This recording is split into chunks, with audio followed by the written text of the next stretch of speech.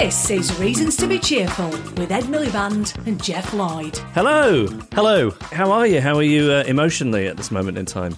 I'm okay. It is the last episode of Reasons to be Cheerful in its current form after more than 6 years. I think I'm sort of in denial, really, because I think we can tell our listeners that we are going to carry on with our chatteroo, aren't we? Yes, we are, yeah. We might not call it a chatteroo. That's currently being debated. But we will hopefully be around next week. This is why I said last week that, we've sort of basically exaggerated our demise slightly. Yes, but as far as classic cheerful goes... Classic cheerful. Which I think we can call the first years the classic era. Isn't that slightly like, is it Coke that did Coke, or was it Pepsi? Coke Classic. Oh, yes. And then they tried to introduce a new one and it went badly. See, I was thinking more like they call the old Doctor Who Classic Who. Vintage? Does that make us sound ancient?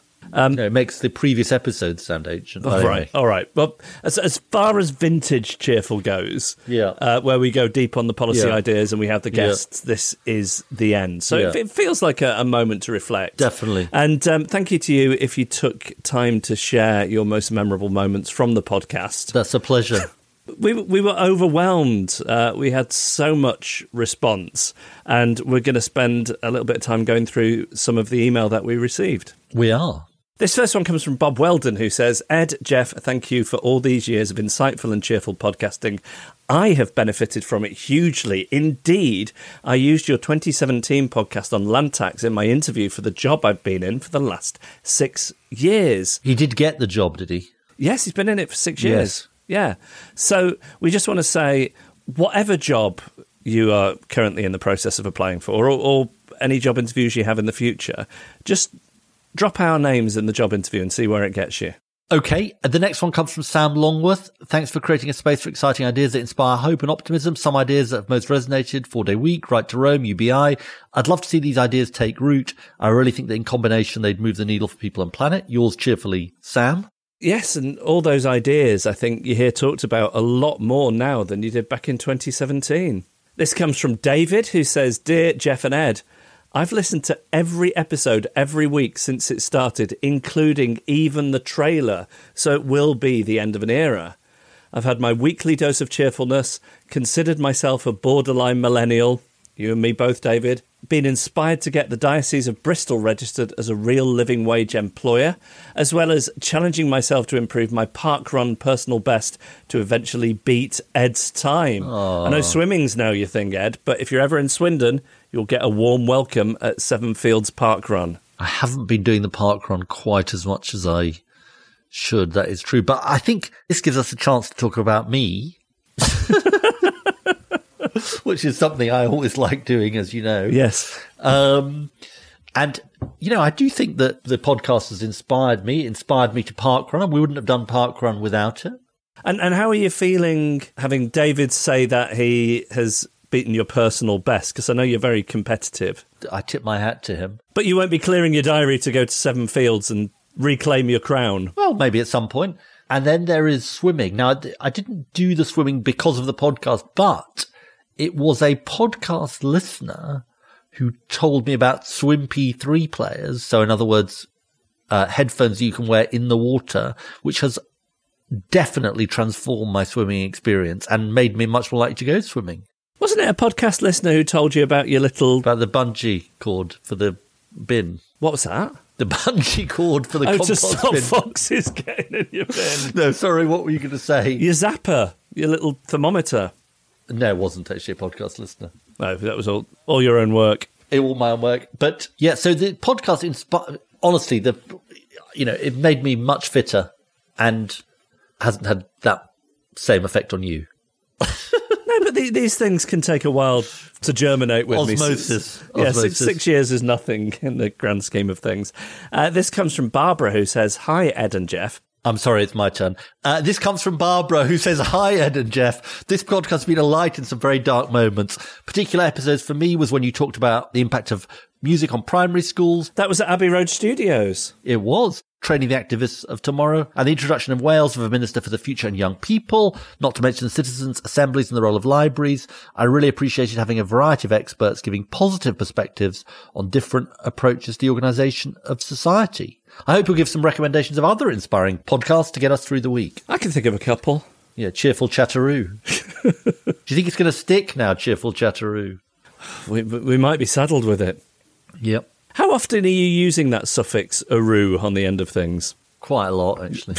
This comes from Jenny Lockwood, who says, my favourite episodes have been those that deal with enriching ordinary life, access to nature in all its forms, low-carbon travel, right to roam, outdoor swimming. Indeed, your episode on European travel inspired my husband and me to become aged interrailers. Wow. And we've just returned from a great trip to Belgium and northern Germany. Wow. I think we could potentially do a cheerful chatteroo whilst interrailing. Together? Yes. Maybe. What is so bad about the idea of interrailing with me? Do you think we get on each other's nerves? Maybe I'm not a very good holiday companion, I think. See, I remember when we went on our trip to Vienna, you have a slight boundary issue. You want to be chatting every minute of every day. Really? Yes. What, did you find that quite wearing? I just think some people, when they're embarking on international travel, take a book. So you can see that the podcast in its current form may be finishing, but the need for couples therapy for me and Jeff is only just beginning. This one comes from Amadeep. Hi, team. After the gut punch of the 2019 general election defeat for Labour, I scrabbled around looking for hope as a progressive. This podcast was one of the things that gave me and many of my friends that hope in those dark days. Since then, I've become more politically active, a campaigner, and am seriously considering standing to be a councillor. The high point of this activity was getting a selfie with Ed in Tamworth on the Saturday before the recent Tamworth by-election. And that comes from Amadeep from Oldbury, Sandwell. And do you remember going up to Amadeep and asking him if he'd like a selfie? Oh, well, I do go up to so many people and ask them that. So. It's a catchphrase, would you like a selfie? Yeah. And that's just scratches the surface, really, of the email we received. But thank you to everybody who took the time to write to us. We read all of them. And they were only nice ones, so Ed enjoyed the experience. Definitely. And there were so many, weren't there? There really were, thank you. Most of them telling us to carry on with Cheerful Chatteroo, yeah? More of which later. Now, we should tell you about the guests that we've chosen for this final episode of Reasons to be Cheerful in its current form. It's going to be a corker, isn't it? It really is. Hannah Ritchie, Deputy Editor and Science Outreach Lead at Our World in Data and author of a book, which I think is forthcoming in January 2024. So we've got a sneak preview, which is entitled Not the End of the World, How We Can Be the First Generation to Build a Sustainable Planet. I read it over the weekend and it was a great read.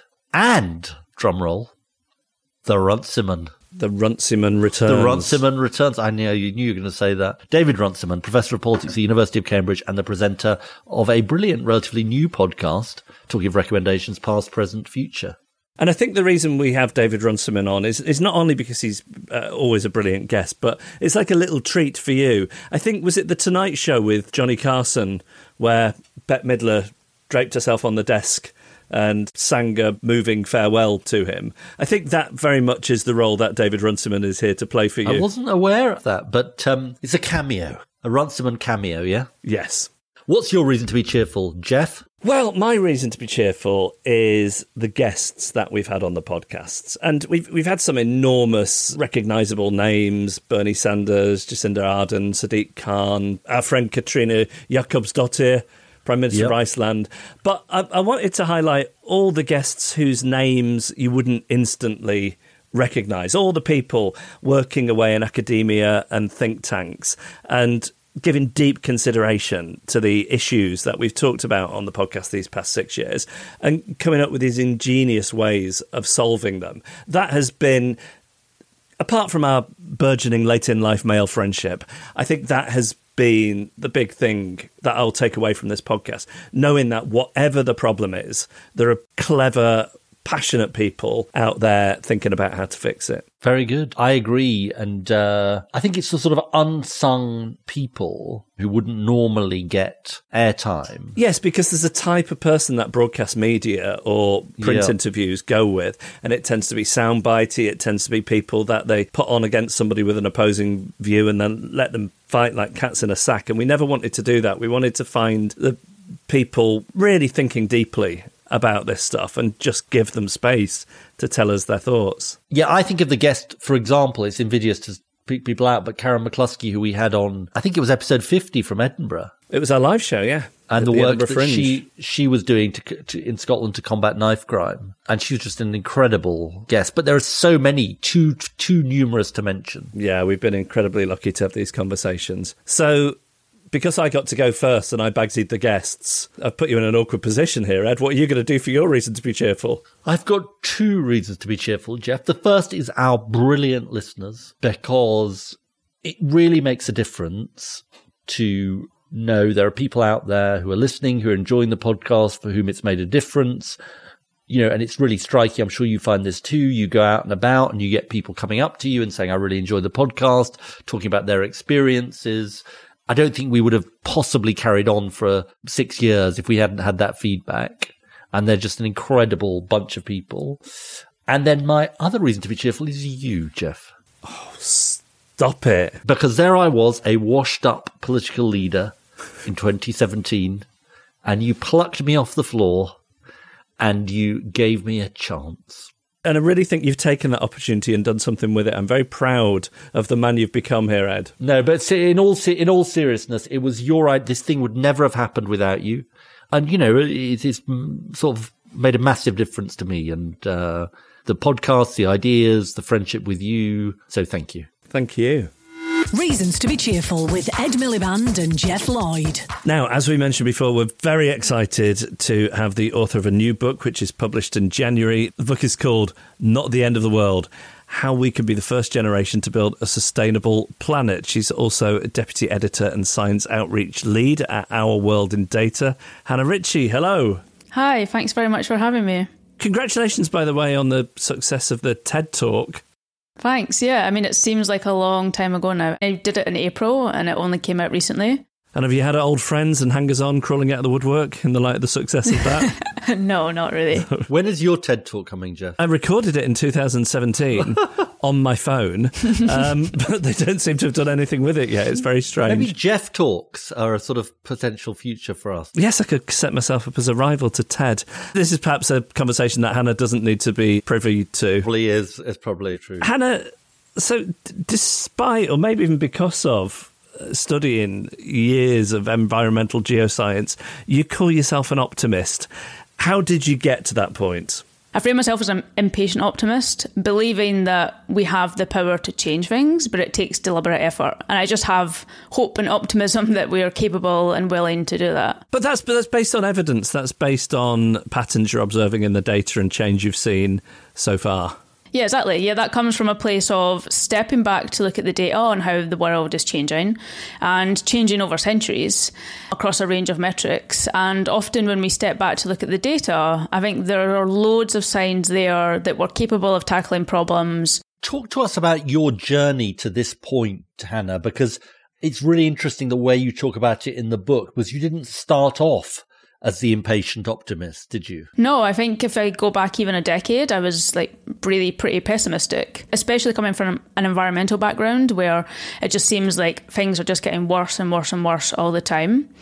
I think part of what led me to a really pessimistic place then was that I could see all these environmental metrics getting better, but I also extrapolated that to assume that all of the human metrics in the world were getting better. So there were more people living in poverty than ever before. There were more children dying, that hunger was at its highest level ever. And I just extrapolated that because I just assumed that was the way the world was heading.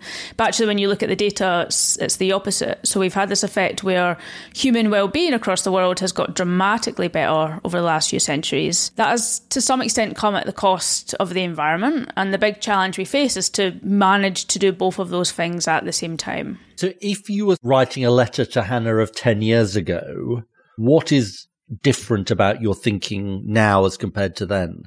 Most human metrics in the world, whether that's poverty, health, education, have got a lot better. We are in a much better position than I had ever imagined that we would be in. If you look at trends in child mortality, for example, these have been dramatic improvements across every country in the world. There's just no exception there. Even the lowest income countries have done way better.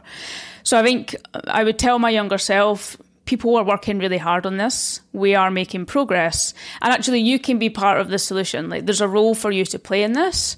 I think the position I was in there was that I became very despondent and couldn't see how I would ever have the agency to be able to move things forward. And that's really flipped. Isn't it the case, though, that especially with the environment, you need a bit of doomsterism to jolt people into action? So in other words, the pessimism is ramped up and people take it seriously and think about change. Whereas if you turned up the volume on the optimism, it risks breeding a complacency that, everything will be fine. Yeah, I think that's where I tried to caveat the optimism at the start. I think this, I would call it stupid optimism, where you just assume that things will get better, is very dangerous. It does make us complacent and we can't afford to be. I think when it comes to framing of these issues, I think there's a balance. First and foremost, you need people to be aware of the problem and how serious the problem is. But I think you also need to combine that with this feeling of agency. So you have this feeling of concern, we need to act on this, but you also need to give people the agency that there's something we can do about it.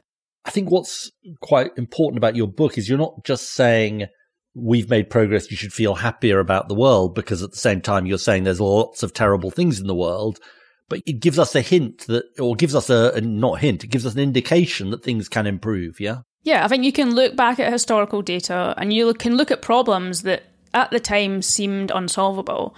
And I think for me as a young person, there are environmental problems that just never come to mind anymore because we solved them.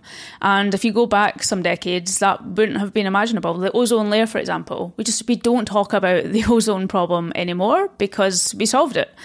And we don't talk about acid rain in Europe or the US because we solved it. And at the time, these were very contentious problems. They were problems that to many people seemed unsolvable, but there are very clear signs that we solved them.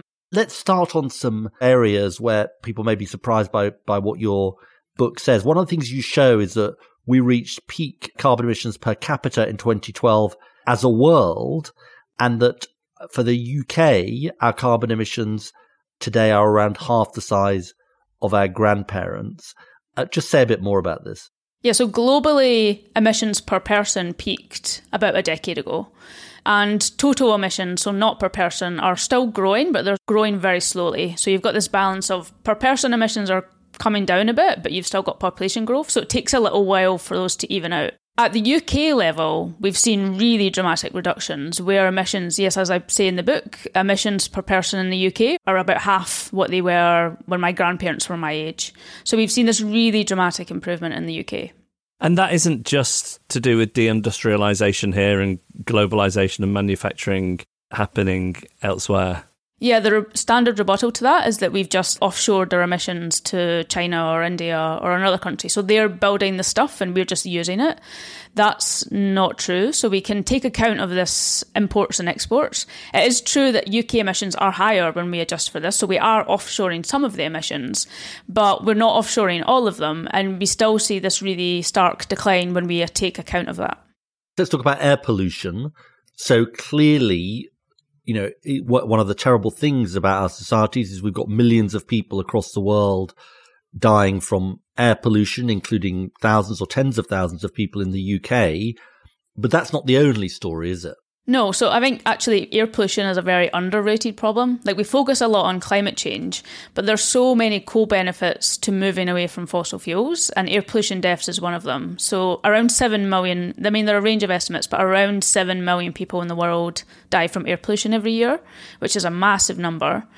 But there are different stories within that. Within rich countries, for example, there has been a really dramatic decline in air pollution over the last 50 or so years, and that's because we've implemented policies to do so.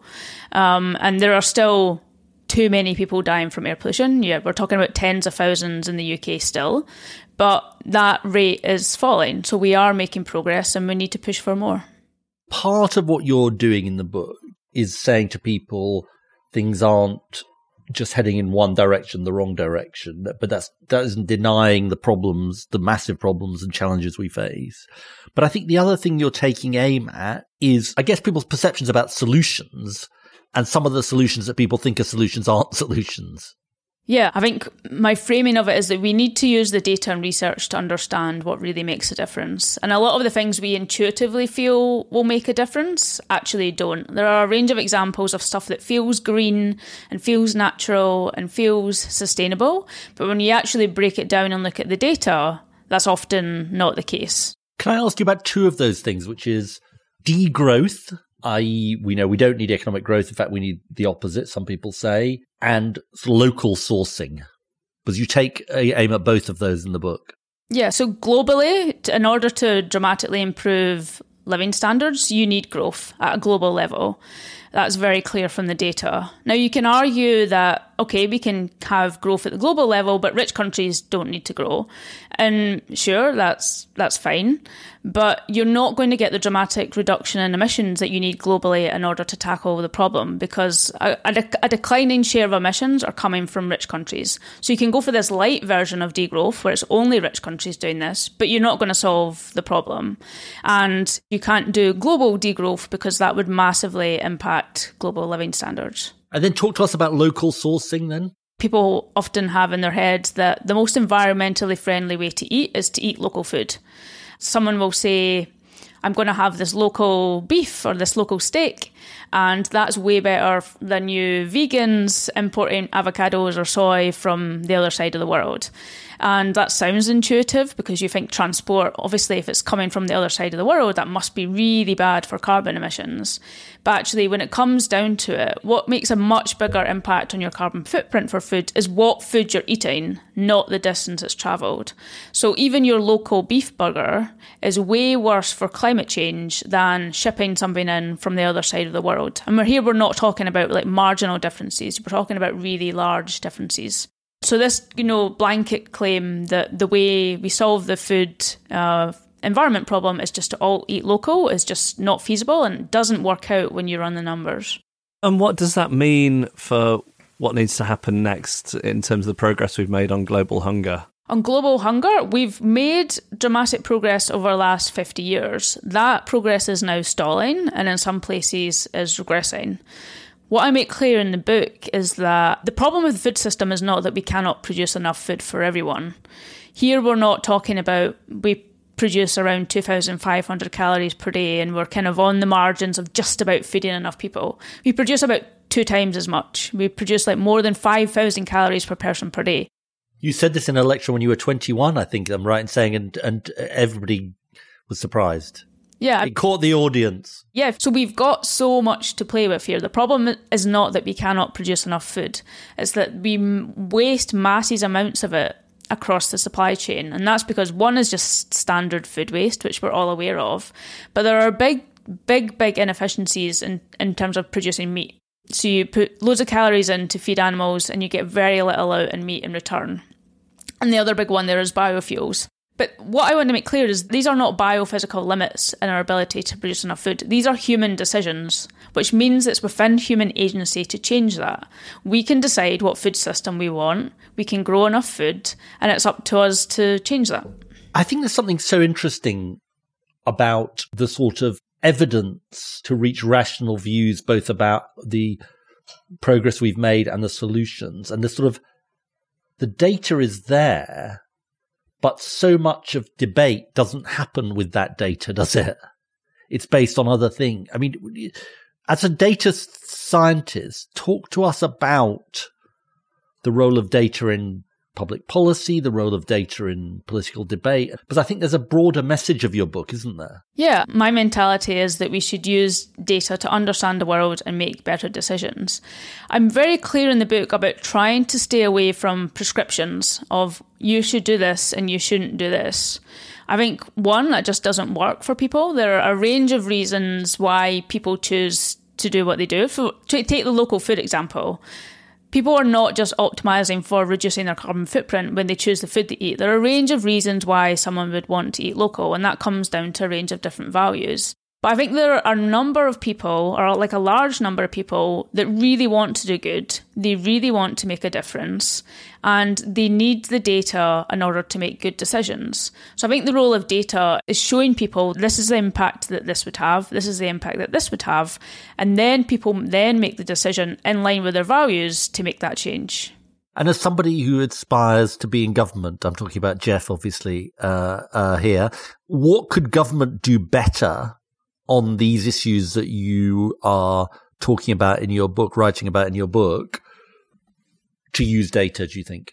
I think one very clear thing that's coming up recently in the UK in terms of debates around climate is, I think it's very obvious if you look at, even stepping away from data on environmental changes, if you look at data on the temperature of the UK public, on their appetite for these solutions and actually taking action on climate, you would see that most people are very much in favour of it. Most people back it. And I think if you're trying to go the other direction, it's actually going to backfire. So in some sense, I think actually just paying more attention to what people value and what they want would make a dramatic difference.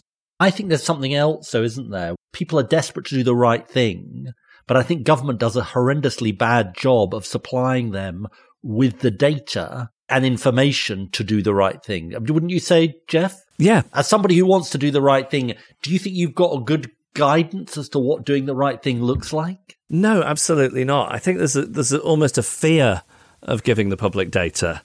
You know, it's something we've talked about time and time again. A centralisation, a hoarding of everything, including information. And the more you trust people with it. But you also have to give people the tools to understand it. I know, Hannah, that you kind of feel despair looking at the way data's handled often in news reports, both on TV and in the press. I think this comes into part of why I felt really despaired a decade ago or so, where what the media does well and what news stories do well is that they shine a spotlight on specific events that are happening. But the reason those are in the news is largely because they're quite rare events. And the problem is that we see these rare events and we extrapolate and assume that they're very common, and they're not necessarily that common.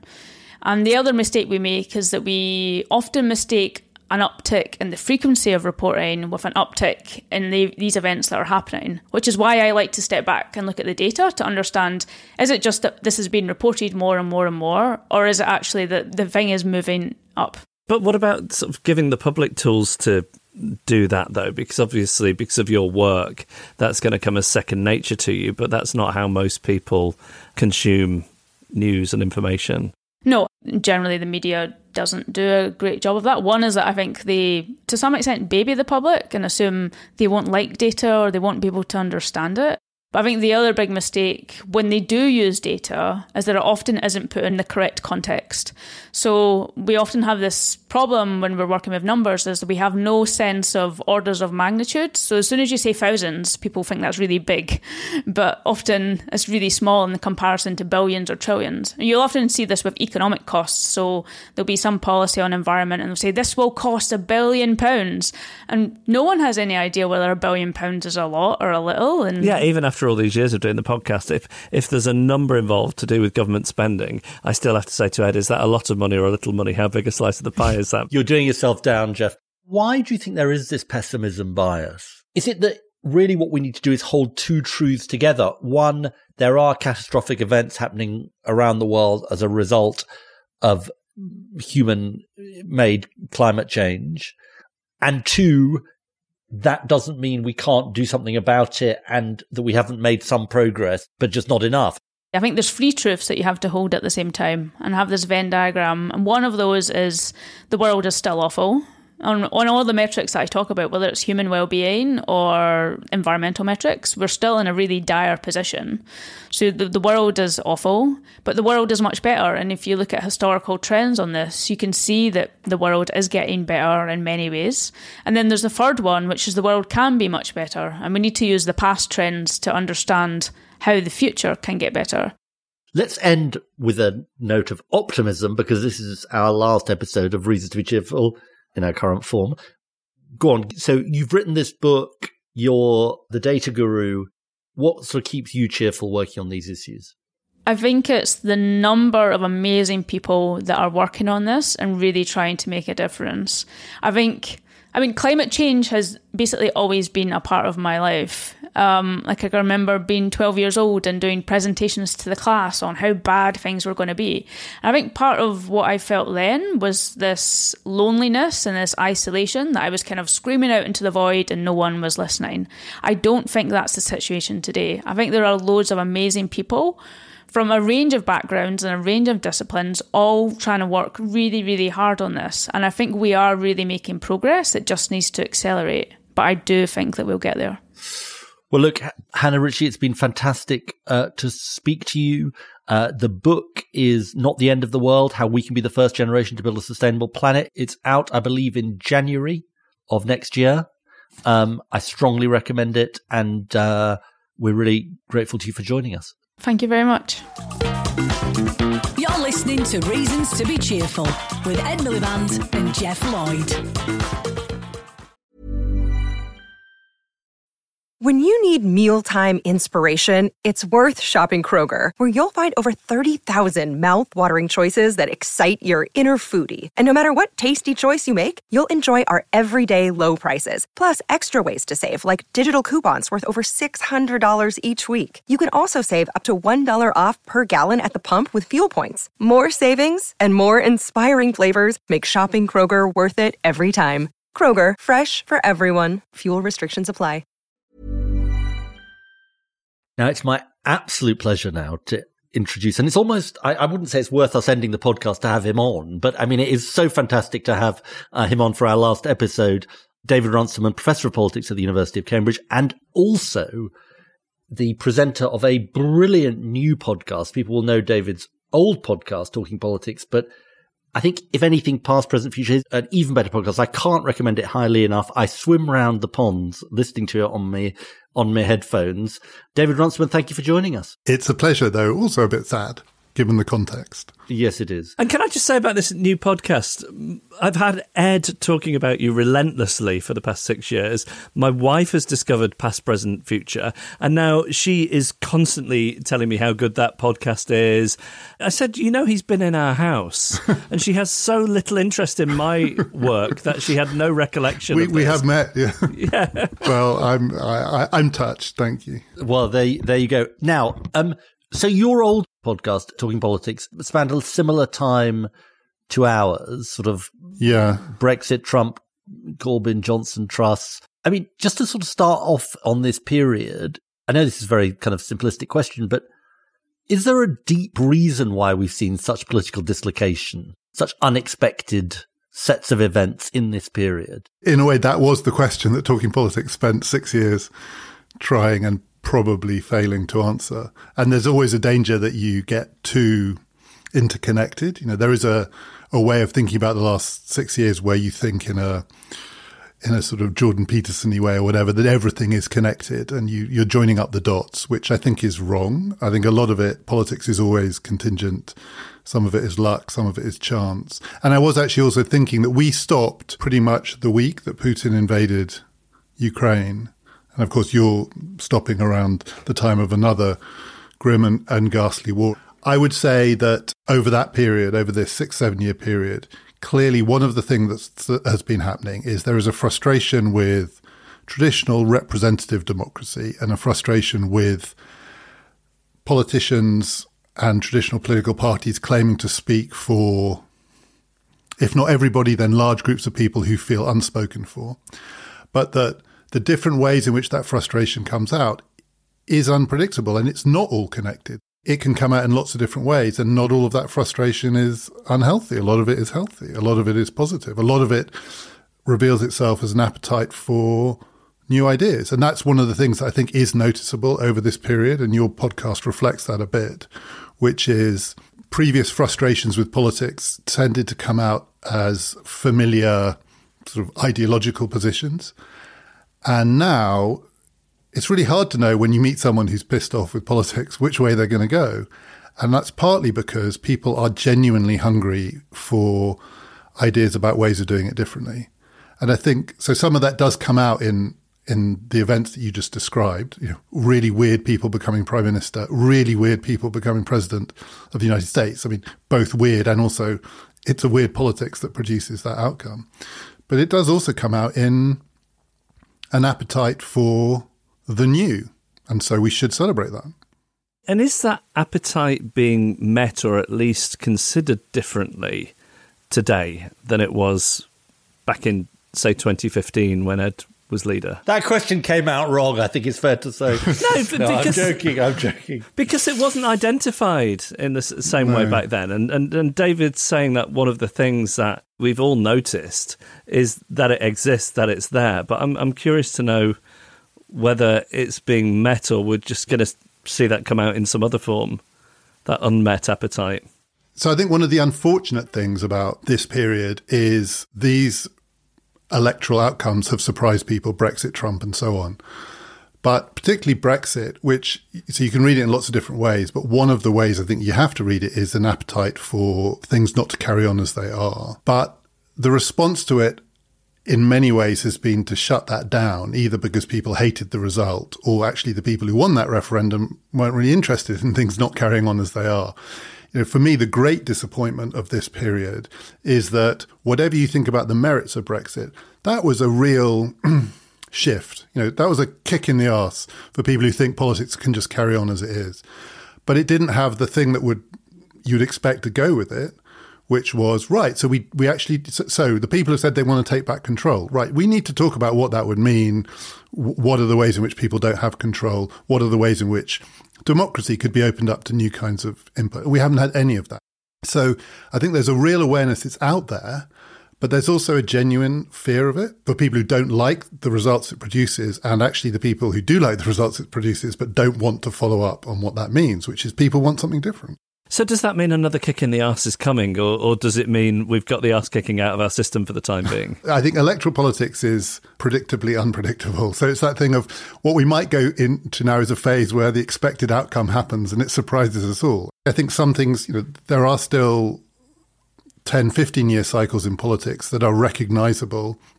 And when a government and a way of governing runs out of steam, it really runs out of steam. And I don't think that has changed. So I don't think we're, just because we've had 6 years of real surprises talking politics, it was sort of traditional that we would gather for breakfast the morning after some event and just look at each other and think, what the fuck just happened there? And I don't think that will be the case after the next general election in this country. The thing that drives it is unquestionably still there. And of course, it doesn't all have to be about elections. So again, I think there's probably too much fixation on marking the appetite for change with votes and electoral outcomes, whereas you feel it in all sorts of different areas of life. Then sort of looking at this 2017 to 2023 period, which may and probably is a bit self-referential to our podcast, this may be a hard question. What do you think has gone worse for the world than you might have expected back in 2017? Or what's gone well for the world and what's gone badly, if that's not too simplistic? Or what's the sort of positive side of the ledger? Is there a positive side of the ledger maybe is a better, because you can think of lots of things that have gone worse. Is there a positive side of the ledger? So I think we face huge challenges. Climate is one. I think, call it what you like, AI or the impact of this technology is another. And then there are these surprises, say something like Brexit, which seems like an opportunity to do things differently, and that opportunity wasn't taken. So I sort of feel between the two poles, if you look at either pole, it is disappointing. We didn't take an opportunity to change the way we did politics when we had the chance. And at the same time, I think we're struggling to meet the really big challenges. But most of the stuff in between is still going quite well. Nothing terrible is happening. Our politics still functions. And if you think about somewhere like Britain, relative to many parts of the world, we still have not just a functioning, broadly speaking, non-corrupt and responsive politics. Do you think we've got better at working out how a certain kind of right-wing populism can be defeated? Because we've had a lot of it over the last 6 years. We covered the Polish elections a couple of weeks ago. Some people see that as a sort of glimmer of kind of hope around this. Or do you think that's do you think that's premature? I think it's premature in that when right-wing populism seemed to be on the rise, people saw it as a universal wave. And now it's maybe on retreat. They see the wave dying. But Argentina may be about to elect a guy who makes the Polish version look more mainstream. I don't know. We don't know. And it may be that I was reading an article saying that the Taylor Swift fans will see him off in Argentina. These things are all very much of their time and place. But I do think the difference between now and 2017 is that there is more evidence of how relatively inadequate populism of that kind is when in government. The thing I still think that looms over all of us, and it's, in a way what happens in Argentina or Poland is secondary to this, is the possibility of a second Trump presidency. And I would have thought for most of this period that Trump would get one shot at it. And given the state of the world now, a Trump presidency from, what would it be, 25 to 29, taking us through to the end of this decade. I still think it's probably odds against it will happen, but it's definitely a real possibility. That, to me, is like a prospective shadow that looms over all of this, and it would make the world a different place. In the way that I don't think the first Trump presidency necessarily did. Explain that a little bit more. So in a way, the first one, to me, reassured me that elections produce these outcomes, and then a stable and mature democracy can change course. And yes, Trump refused to accept the result of the election, and yes, some of his supporters stormed the Capitol and so on, but it's not like he stayed president. It's not like Biden hasn't been able to govern perfectly effectively. It's not like the Republicans have managed to stop the peaceful transition of power. But putting him back in again, in the light of all that has happened, in the light of the fact that he refused to accept the result, in the light of all of the legal cases that are hanging over him, and what it would, I think, signal to him about what he can and can't get away with. But sometimes with him, though, I think it's less about what he could get away with than just being hell-bent on some kind of revenge and being president. I don't think the detail of running a country or ideology factor in very strongly at all with him. Yeah, I think so you'd have two things. So first of all, you would have until the end of this decade without anything getting sorted on those big questions. And we probably don't have the time for that. It's an important decade. And the second thing is, yeah, he's motivated by revenge. The political is the personal for Trump, but he's got a lot more to feel vengeful about this time round. Don't we need to underline, I know you've said it already so well, but I think it just sort of reflect it back at you, this thing about the discontent with the political system. I was very struck that I heard I think I mentioned it to Jeff, that on Pod Save America, they talked about a Pew Research survey, which had talked about Americans' satisfaction with the political system. And just 4% of US adults say the political system is working extremely or very well. It's astonishing, isn't it? Because you can get 4% of people to agree that Elvis is an olive on Mars. Well, probably the Elvis number would be higher. There's the pitch of politics and politicians playing out on that pitch. And then there is a sort of whole other sort of, cloud cover, which is anti-politics. The House of Representatives is the single most unpopular and mistrusted institution, and it is the one that it's in its name. It's meant to represent the people. There's something about that particular form of political representation that worked pretty well in the second half of the 20th century, started to creak, I think, at the beginning of the 21st. And we're still trying to funnel all of our political anger and discontent and also creativity through this pretty narrow gap, which is professional political parties getting their legitimacy, if you forgive me that word, through electoral politics as the primary problem solvers, when we could do 100 other things you've talked about on this podcast. And listening to your current podcast, I'm quite struck that, and maybe you held this view before, that some of this is about politics substantively answering economic concerns, other crises, climate and so on, absolutely. But I think you also think it is about the way the political system itself works. Yeah, I do. And I think that one of the disappointments when you think about all of these ideas that are out there is the how. How do you achieve this? By what means, given people have had these ideas often for a long time. And it's not that we're not interested in the how, because I'm aware it's not as interesting, it's not as exciting. It's a bit wonkish, and constitutional reform or voting systems or civil service reform or whatever, that's not of interest to most people. I completely get that. But it's just that there is so little sense that we should even experiment with the how. We should try new things. We're quite wild in trying new people, whether it's Donald Trump or, forgive me, Jeremy Corbyn or whoever. But we don't really try any new ways of doing it. And I think one of the things we got wrong is the balance of risk. We think democracy is really fragile. I get this sense, I've had this sense over this period, the sort of Trump-Brexit period, that people think if we mess around with the how of democracy, we'll let in the people who want to destroy it. My view is that it's actually really robust. In established democracies like Britain, like the United States, these institutions are, if anything, they're too robust. They're so inflexible. They're so set in their ways. You could open them up quite a lot and they would be fine. The thing I wouldn't recommend doing is electing people who are completely unfit to govern. But I think opening them up to more input in different ways doesn't threaten anyone, actually. But it feels to people in the current system like a relinquishing of power or a lack of control. And But the people in charge, yeah. Yes. Yes. Or the people who might be in charge. I'm not sure, but I think it also goes to what David said, which is people thinking, I'm not saying I believe this, but just people thinking, is that really what people want? Or is actually people want a health service that's going to work for them? Yeah. That actually what people are really fed up with is an NHS on its knees or, school buildings crumbling. And actually the way democracy's done is important, but, I get that. It's never going to be the number one priority. And also it would take a really skillful politician to persuade people that if you want these things to work better, actually, we've been trying to make them work better for a long time.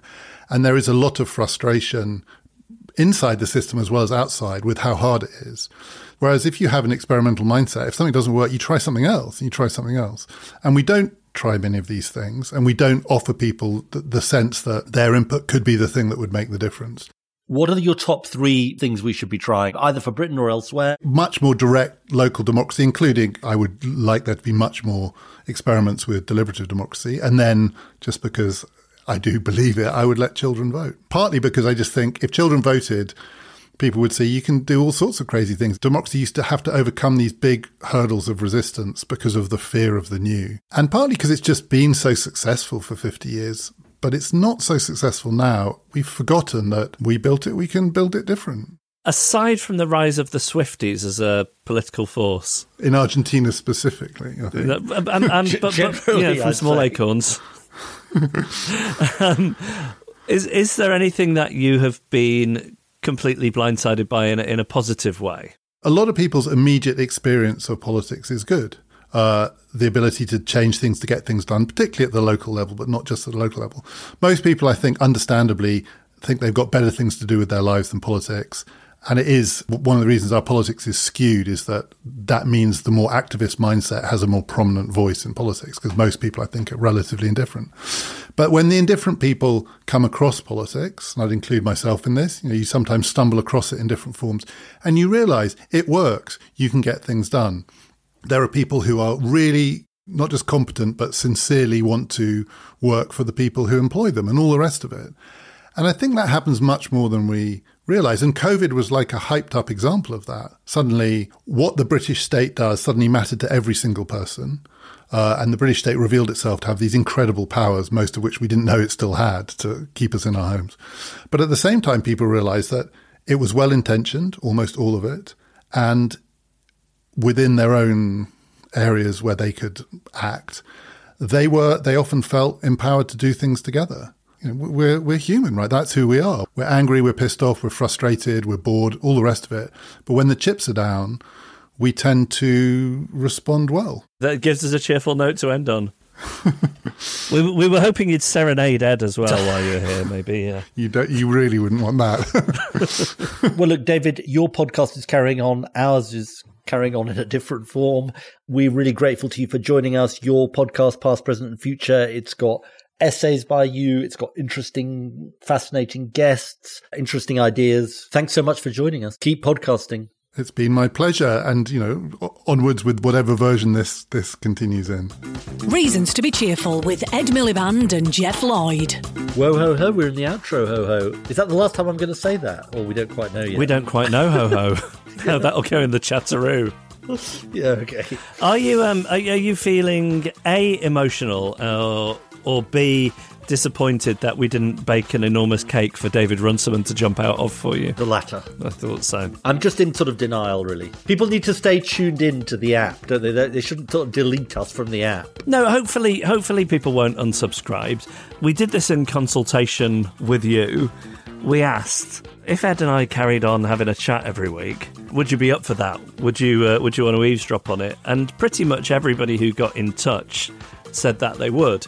So hopefully there'll be some stragglers. But if it was the deep dives into policy ideas and the interviews that you were here for, we just want to say we understand and thank you so much for being here over these past 6 years. Yeah, we are incredibly sort of grateful, and it's been a wild ride. I'd like to thank our guests, Hannah Ritchie and David Runciman. We have many people really to thank. We do. We should thank Emma, who's been our audio producer. Emma was there from day one. Yep.